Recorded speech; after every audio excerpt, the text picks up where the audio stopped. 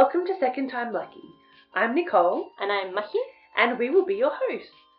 Throughout this podcast, we will discuss transplants, the process of organ donation, and the ins and outs of my personal heart transplant experience.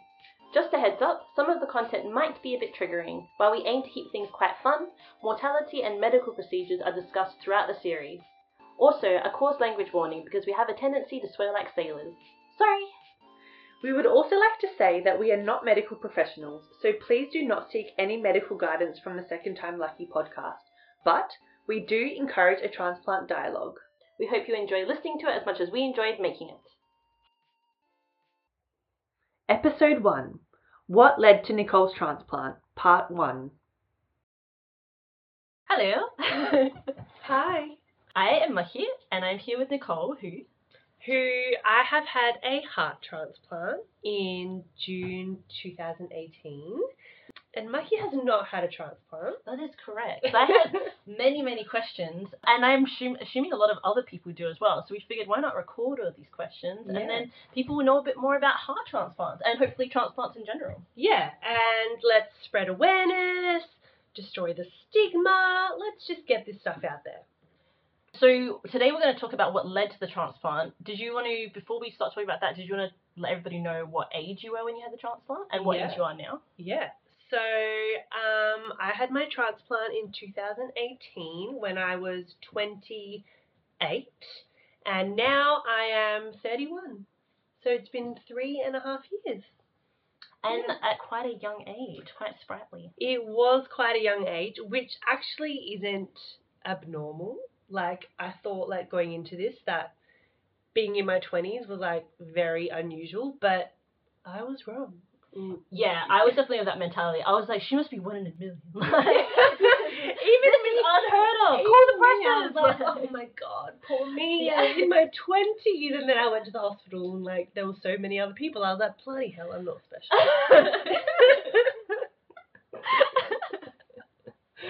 You'd be special in other ways. I think so. You were great at cross-stitching at one stage. I really actually was great at cross-stitching. You're the heart transplantee that's great at cross-stitching. Right. No one can take that away from you. No. Yeah, no. How did it all start, Nicole? I know. Oh, well, I mean, all right. I'm going to do relatively short, sharp, shiny. Otherwise, we're going to be here all day. I mean, I got time, but do what feels comfortable. So, as I mentioned, I got a heart transplant.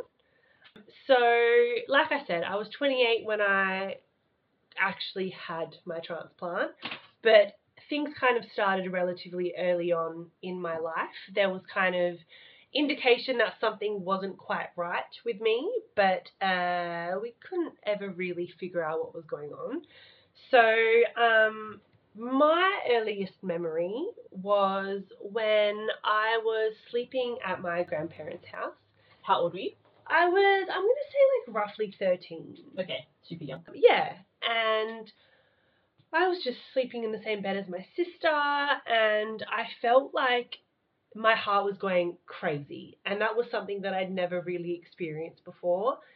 And like I woke my sister up, and I was like, I don't know what's happening to me. I didn't know what panic attacks were back then, or like I'd never experienced anxiety or anything like that. And I said to her, like, get our grandparents and call mum and dad, like something's wrong. Anyway, my grandparents came to the room and I was fine. By the time they got there, I was okay, but my parents came home and suggested to take me to the hospital, obviously, just to make sure everything was okay. And at this stage, did your parents know about any heart conditions in the family where they're like, oh shit, this might be linked to that? Okay. No. Yeah. I mean, not that I know of. Especially back then, my grandparents were healthy, my parents were healthy, no one in my family's died from heart conditions or even had a heart condition at that point. So this was kind of brand new, and I think that's why my mum was like, let's just cover the bases and take her to the hospital and just make sure. Anyway, I remember I did an ultrasound, which I now know is called an echo. Anyway, did that, and they said that I have a hole in my heart, which is super common, honestly, literally not a big deal. Millions of people have that and does not affect them in any way. Wow, okay. But they were like, you've maybe had a panic attack. Okay. But that was the day that I found out that I had, something was up, I had that little hole in my heart, and I had a murmur. What's a murmur? Didn't think to ask. I don't know the proper term. Should we look it up? Yeah, maybe look that up. I feel like that's important information to know. But I do remember that they were like, you have a slight murmur. I think it's like how your heart sounds. Yeah, look, do a quick Google. Yeah, murmur of the heart. Yeah. Oh, that's a movie. A low continuous background noise in relation to your heart. Yeah, so there's like a little echo going on in the background. Ah, okay. Yeah. So they essentially just sent me home and was like, keep doing your thing, you're fine, you'll be right. Yeah. And I feel like I went a few years and I was totally fine, and then I started fainting. So, like, it was once every blue moon at this stage. Like, I remember I'd, be at home and I'd be making a tea and I'd be like, oh, shit, I'm going to faint. And I would, but I would literally get up and continue my day. Like, it did not affect my life in any way. And, like, it would happen at school and, random times. But like I said, it did not affect me. I did not know that it was my heart. So it didn't scare me. It was fine. Yeah, you're really good at downplaying that. Nicole and I went to school together, but I remember you'd bring it up, like, that you had fainted. I'd be like, why didn't you do your homework last night? You'd be like, because I fainted. I'm like, oh, good excuse. Like, it was like, I knew you had fainted, but it was like a joke. Like, it was just like me and my classic fainting. And it literally was like a part of my personality. It's like, oh, Nicole's down again. Like, yeah, that's alright. But yeah, like, it didn't bother me though. Like, I didn't feel bad after. I didn't feel tired after. I felt normal. So I would just, like, go about my day. It never seemed like a reason to panic for some reason. Like, no. Oh shit, Nicole faints all the time. Like, no. I shouldn't be worried about that. It always seemed really normal. Well, yeah, and like Yanni gets blood nose all the time. Nicole faints all the time. Yeah, and like I remember a couple of people in our class used to faint, not as often as me, but they used to faint. And so I was like, well, it's a thing. Like, yeah, I think I remember that as well. Yeah.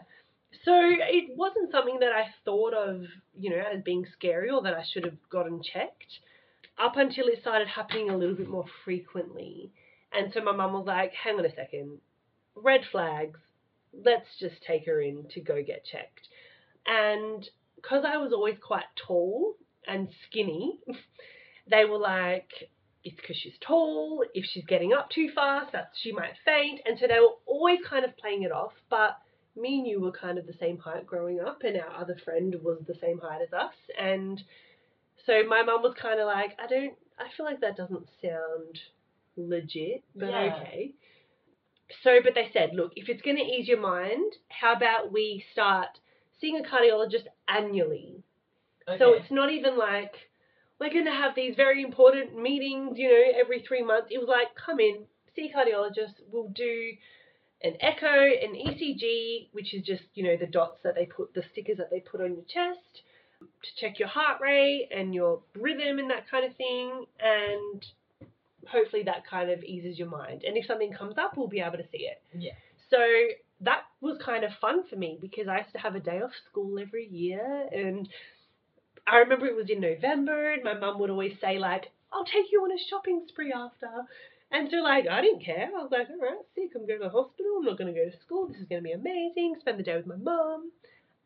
So when that happened, my doctor, who obviously was a cardiologist, was kind of like, I think you've got this thing called Marfan syndrome, which I think kind of like the physical side effects are, or like the physical indicators are tall people with like long fingers and who are kind of double jointed. That's like a big indicator that you might have Marfan syndrome. Ah. And because I looked a certain way, they were like, but maybe that's what you have. And so I remember being like 15 or 16 and getting like this pamphlet from the Women's and Children's Hospital that was like, what is Marfan syndrome? And I went home and read it and I was like, okay, cool, we'll put that to the side and not ever read that again. So what was Marfan syndrome? Was like the idea of it that you're like stretched out and so things aren't flowing properly or something? So, I mean, I'll get the technical term up for what it is, but it is, it's like essentially a genetic condition that affects your heart. But so according to the internet, Marfan syndrome is an inherited disorder that affects the connective tissue. It affects the heart, eyes, blood vessels, and bones. Okay. So again, they were kind of very blasé about that, and so I was like, okay, cool, I've got this thing, and easy, cool.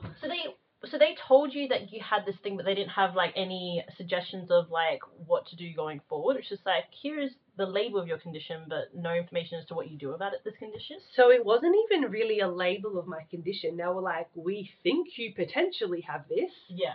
I don't know if you do, but I don't know if you don't. So Google it, and here's this pamphlet, and come back next year and I'll see how you are. Very, very blasé about the whole thing. My mum was kind of like, okay, like, what do I do with that? Yeah, exactly. And so, like, they didn't suggest I take medication. They didn't, nothing. So I was just like, okay. Stop being so tall. Stop being so tall.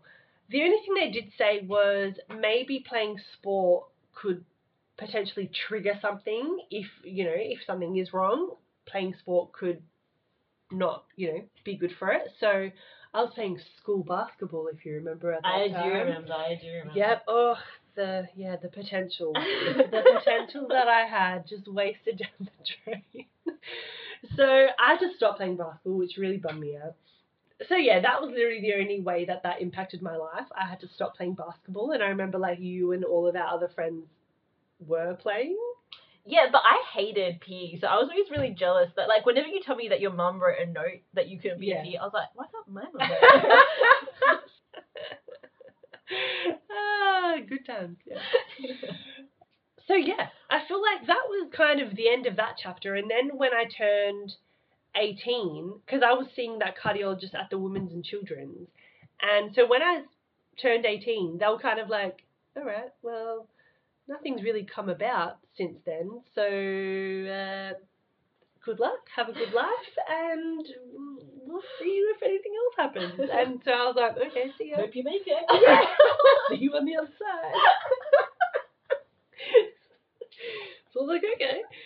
So the problem was, when I turned 18, my fainting got like considerably worse. So I was working at my dad's cafe, and I remember I'd be like holding hot coffee and I'd just drop. But again, I wasn't worried about it, so I'd get up and be like, oh, yep, shit, what was I doing? Oh, yep, table 5, need to make them another coffee. Like, I did not let it affect me. And like, I used to catch the bus home from work, and I remember like I was walking through the mall to get to my bus stop, and I actually fainted. And I think I was out for actually a while. And I was in the middle of the Rundle Mall. I remember specifically I was in front of Boost Juice. And I literally was like laying on my back. And I woke up and there was like strangers not necessarily helping me, just kind of staring at me like, what the hell? I'm just going to step over her to get to where I need to go. And I was like, that was the first time that I was like, shit, this is actually quite scary. Me just dropping every now and then. Like, that's not cool. And was it also not particularly hot weather? No. Okay. So, like, nothing triggered me. Yeah. It wasn't like, oh, I hadn't eaten that day, so I fainted. Or it wasn't like my sugar was low and I fainted. Or like, it was hot weather or something. There was never a trigger. Yeah. Or I could never figure out if there was a trigger. But I remember that was the first time that I kind of went home and I said to my mum, like, there's something wrong. And I know this time. And I started getting like a little bit of anxiety about it. I also had my license then. So I was like, what if I faint while I'm driving? Or like, that's actually terrifying. This is scary. Yeah. And I remember so my friends and I went to Mildura, and I went to a nightclub there, like the only nightclub there, and I fainted in the middle of the dance floor, and the security guard got me by my feet and dragged me out. Because they just thought you were drunk. Because they thought, and my friend was like, what are you doing? She's not well, she faints all the time. And they were like, she's a drug addict. She's obviously a drug addict. And like, so they kicked me out of the club, and I didn't even drink. Like, and so I felt like, Nicole, that is so scary. Yeah, and so that was when I was kind of like, this is kind of getting scary. Yeah. And so, this was, I was about 18, 19. When I turned 20, my fainting spells from happening maybe, once every blue moon when I was young to happening once, every month when I was 18, 19 to when I turned 20, sometimes I was fainting 2 or 3 times a day. Oh my God. So that was very scary. Yeah. And my mum at this point, and both of my parents were, fighting for me. I would go to the hospital. Mum was like, I'm not letting her leave until you figure out what's going on. This isn't normal. This isn't just a height thing. Something's wrong. And my mum would always say, check her heart. And they were like, it's not her heart. She's tall. She's got heavy periods. Like, that's insane. what, yeah. So, but also, let's say that it was just because you were tall. Like, surely there's something. At least give an explanation. Give something. Give this vitamin will Yeah. Like, I don't know. Like, it's also like my dad's tall, so like my dad's not fainting all the time. So why am I fainting all the time? And like our friendship group was always there was a lot of us that were relatively tall, and no one else was feeling the way that I was feeling. So like it just wasn't justified. Yeah. So, cut to 1st of September 2010. Yeah, I know this day. I think a lot of people know this day, unfortunately. It was the day before Father's Day. I was getting ready to go out. A couple of my friends met at my house beforehand, and I was like, I'm just going to quickly jump in the shower, come to mine, hang out with my parents while I'm getting ready type of thing. And thank God the bathroom door was not locked. I had a shower. My parents heard a thud. Obviously, I had fainted. My mum was like, all right, here we go again. She just fainted again. Let's just wait till she comes to. They opened the bathroom door, and I started to change colour, and I was turning blue. And Mum was like, nah, she's out. Like, she's gone into cardiac arrest. Yeah. My mum gave me CPR. And my dad called the ambulance. I was out. Thank God my sisters weren't home. I feel like that would have been very traumatic for them. Yeah. Ambulance came. The ambulance came as my friends also arrived to my house. So yeah, they kind of dragged me into the hallway, ripped my clothes off, did the whole, put the stickers on me, and shocked me with the defibrillator a couple of times. And just nothing was happening, and they were going to give up, but my mum was like, don't you dare give up. Yeah. Having a meltdown, and eventually I got a faint heartbeat. I was taken to the hospital, and the doctors said, look, don't quote me, but we think she has something called long QT syndrome. I was put into a coma. I think I was in the coma for, I want to say 5 days. While I was under, they put an internal defibrillator into my chest. And so essentially, if this was to happen again, the defibrillator should shock me into a regular rhythm and I should be okay. When your mum gave you CPR though, were you already dead? Yes. Okay. Yeah.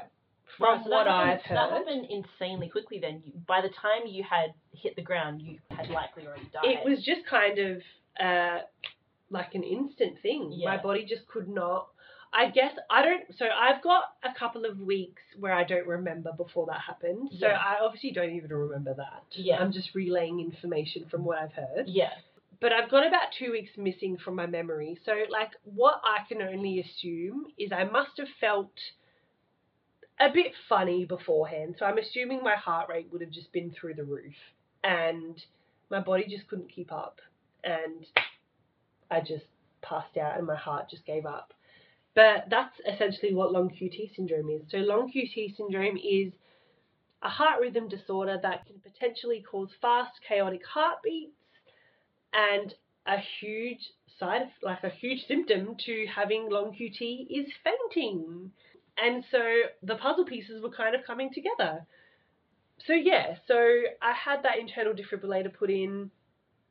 Again, they were like, we think she has long QT syndrome, but we can't really be sure because we didn't, when she came to the hospital, she didn't have that chaotic heartbeat. And while I was in hospital, I didn't have that either. So they never caught it, But according to my symptoms beforehand, like my fainting and all of that kind of stuff, that's what it kind of pointed to. Well, I mean, they didn't spot it because they wouldn't look at your heart. Even when No, your mom I was mean- like, look at her heart. Like, Exactly. So, like, it was never detected. So that's what all signs pointed to long QT syndrome. So that was my official diagnosis.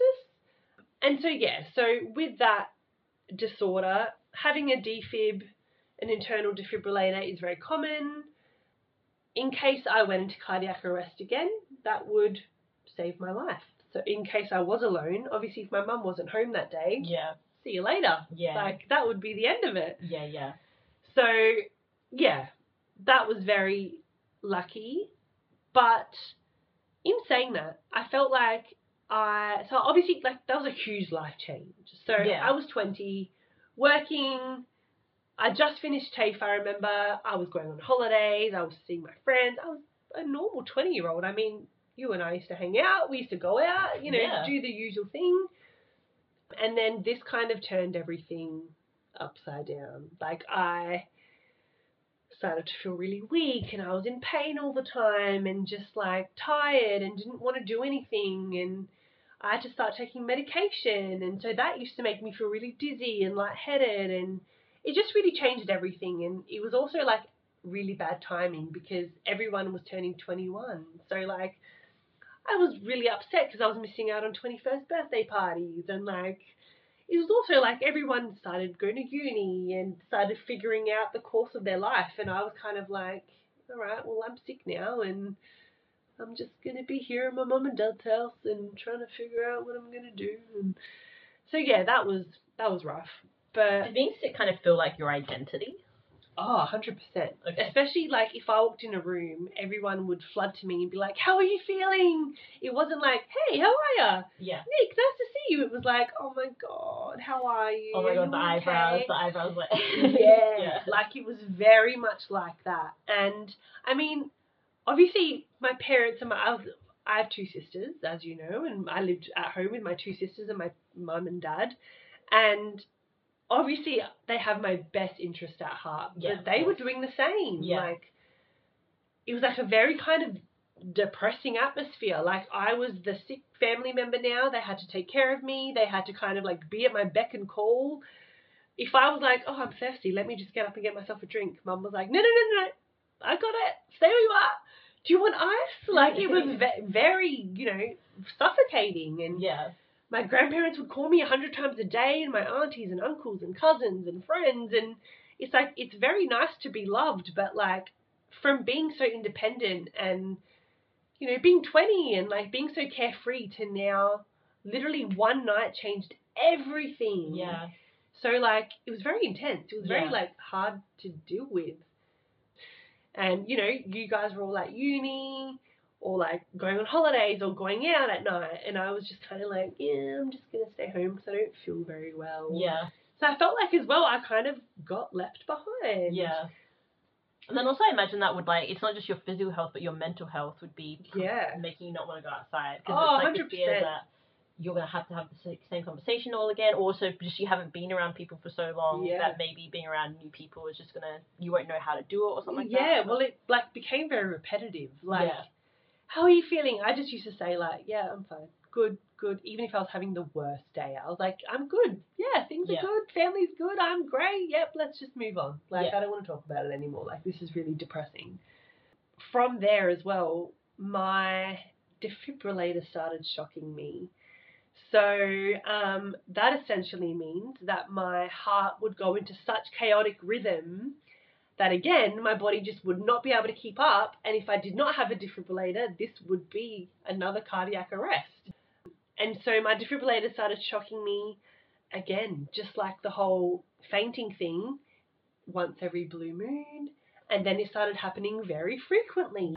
And so from that, I got very bad anxiety, like crippling, did not leave the house for years anxiety. I remember you saying that you couldn't even go to your letterbox.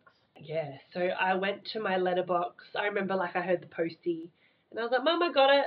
I'll go get the letters. And I fainted on the grass. Oh my God. Just from like anxiety from being out of my comfort zone Like, literally, instead of being in my room, I was in my front yard, and that gave me so much anxiety that my body literally was like, nah. No. Yeah. Yeah, so, and then obviously when that would happen, I didn't want to leave. I didn't want to go anywhere. My friends would be like, all right, just come over then. I was like, nah, if you want to see me, you come to my house. Yeah. So, like, it just got ridiculous. I started fainting in the shower. I started having panic attacks. It was really bad. Yeah, so that escalated. And then that kind of went on for 7 years. So from 2010 to my defibrillator, to, me getting the defibrillator, finding out I had a heart condition, taking medication, that was pretty steady until 2017. Things started escalating. My defibrillator was shocking me a lot more. Started to feel a little bit off again. Something just was not quite right. But you also went to Melbourne between then, and that was like, you did that. Did you do that as like a shock to the system? Like, whatever you were doing wasn't working, so time to just do something completely ridiculous. 100%. So like I said, I just felt smothered. Yeah. And one of my best friends was like, I'm moving to Melbourne, I'm really excited about the move. And, she helped me so much in this thing. Yeah. And so having her leave, also just like having a friend move away, I was like, no, what am I going to do without you? Yeah. And she was huge in my recovery and being so understanding, helping me deal with all this stuff. And so I honestly just felt like I would have been really lost without her. Yeah. And her boyfriend at the time was also a really good friend of mine, and I just thought I'd miss them a lot. Yeah. And so what I did was I thought, you know what, this is going to be a really good opportunity to step out of my comfort zone. Yeah. And I'm going to fly to Melbourne alone to visit them. So I did that slowly. Oh, I would take like a Xanax and go on the plane. And I remember I would talk to my sister up until we would leave, up until the plane would fly. And then I'd call her the second that I would land because I just needed that comfort. Yeah. And then I did that once, I did that twice, I did that 3 times, kind of effortlessly. And I was like, hang on a second, maybe it's Adelaide that is causing my anxiety. Yeah. And so at this point, my friend was like, oi, just move here. I feel, just do it. Just come here for 3 months and see how you go. And if worse comes to worse, just go home. Yeah. It's not a big deal. And so I was like, no, I can't do it. It's too scary. I'm not ready. Massive change, especially Huge. with the condition that your body was in. Well, it's also like, I can't go get the letters from my letterbox, but I can move into state by myself. No. My brain. The busiest city in Australia. Yeah. My brain was like, I don't think so. Yeah. But I remember I flew home. We had that conversation. Me and her. It was just like a very kind of in passing conversation. We didn't make any concrete plans. She was like, go home and think about it. And if you want to do it, do it. And if not, just come visit. And I remember I flew home to Adelaide and I was in my bed, in my room, in the house that I was living with my parents and my sisters. And again, I feel like suffocated is a mean word. I didn't feel suffocated. I just felt very stagnant. I was like, I'm so comfortable. I'm going to blink and be 40 years old, still living here and having my parents, be at my beck and call. I need a change. Well, and it must have been the suffocation was in your own mindset. And that mindset just happened to live in that house, live in that city. I think also my thing was everywhere that I had been shocked by my defibrillator was now a huge cause of my anxiety. Wow. Okay, yeah, I hadn't even thought of that. Yeah, so my bathroom scared me. Right, of course. My bedroom, which was once my safe place, scared me. Yeah. The TV room scared me. My friend's house that I'd fainted at scared me. Going in my front yard was scary. So I was like, I think I just need an absolute change. Yeah. So I was in my bed and I was like, you know what? Screw it. I'm going to do it. I'm going to move to Melbourne. Yeah. And I think this was a Wednesday. And I think that was a Tuesday night. And on the Wednesday, we had a family dinner. And I was like, guys, I think I'm going to move to Melbourne. And my family laughed. Like, they literally laughed in my face. They're like, yeah. Nice one. Yeah, cool. And I was like, no, I'm being serious. Like, my friend and I spoke about it. I think I need a change, and being home it's not beneficial. Like, I need a huge change. Yeah. Not like... Shock to the system. I need a huge shock to the system. Yeah. My mum was like, hell yeah, do your thing. That's awesome. Yeah, I mean, she was great. She was like, do it. But she was like, obviously, there's a few conditions that I want. Yeah. I want you to find a cardiologist when you're there. I want you to find a GP when you're there. Blah, blah, blah, blah. A very mum way of, But that's awesome. Like, yeah, she was great. I think also my mum, I used to cry to my mum all the time and tell her that I was really upset about... My mental health was just honestly in the toilet at that point. And so my mum was like, anything that is going to make you feel better, I am a fan of. So, like, whatever. You want to move to Melbourne, see you later, I'll help you pack. Like, let's do this. Let's get your life back on track. Because I was 24 at this point. I just turned 24. So, yeah, even in myself, I was like, no. This is something that needs to be done. My dad... I mean, my dad's just an emotional guy as it is. So I was like, Dad, I reckon I'm going to try to go on Saturday, because if I dwell on it and overthink it, I'm not going to go. So do you mind driving me there? And he was like, why do you want to leave? Very like my big fat Greek wedding style. Like, don't do it. It's going to be a mistake. Please, Nikki, just stay where you are. You're comfortable. You're safe here. Please.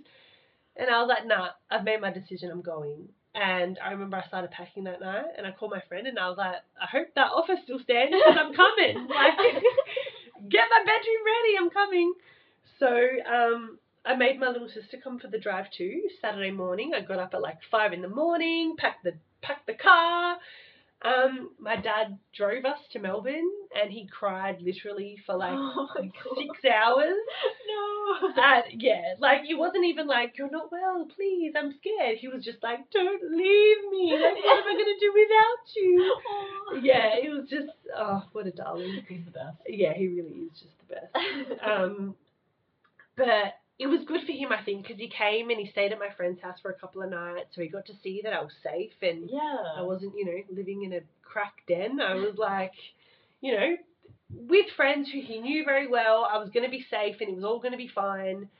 So yeah, I feel like that change was the best thing that ever happened to me. Like, my anxiety honestly just started to diminish. Like, I gave myself little goals every day. So I was like, all right, today I'm going to catch a tram by myself. Like, you have to remember, a few weeks before, I couldn't walk down the street alone. Yeah. So, like, I was in a state that I didn't even know, living in a suburb that I had no idea where I was. My friends worked full time, so I wasn't even with them. They were there at night and in the mornings, but during the days I was alone. No family, no other friends there, so it was huge. And so I would give myself little things to do every day. So, like, today you're going to catch a tram by yourself, just to a suburb that you don't know, and you're going to walk around and explore for an hour and then come home. Or today you're going to go get lunch in the city.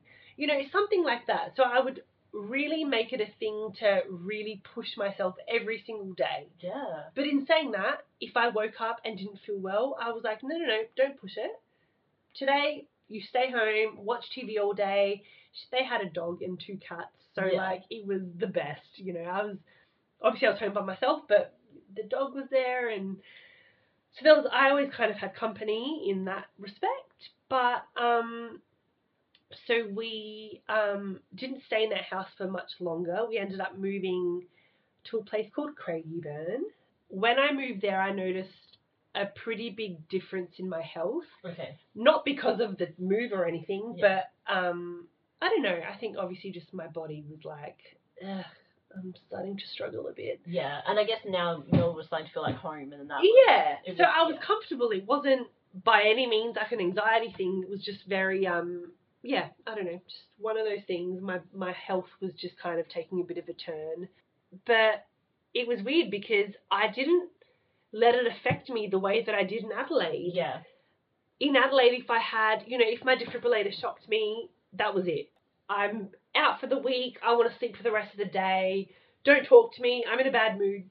Hospital, cardiologist visit. Whereas when that happened in Melbourne, sometimes I didn't even tell my family that it happened. Yeah. My mum would call me and my defibrillator would have just shocked me. And she was like, how are you, Nikki? What are you doing? And I was like, I'm good. What are you doing? Like, I actually didn't feel the need because I had taken such big steps. I was like, it's fine. Why stress them out? I'm fine. I'm not in the hospital. Like, I'm fine. And was that a good thing, not talking about it immediately afterwards? I think so. Okay. I remember, like, obviously when we moved house, we lived with 3 new people that I knew but not well. Yeah.